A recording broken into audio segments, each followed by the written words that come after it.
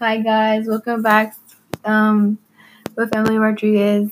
Today in Math 2, we're learning about 3.2 graphing quadratic functions in Vertex form. My essential question is, how can you describe the graph of a quadratic function in Vertex form? Fx equals a parentheses x minus 12 parentheses to the power of 2 plus k.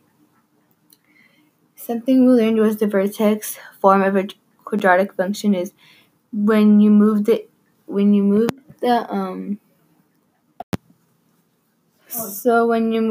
h, it goes from side to side, and when you move the k, it gets bigger and smaller, and then when you move the a, it's wider and smaller.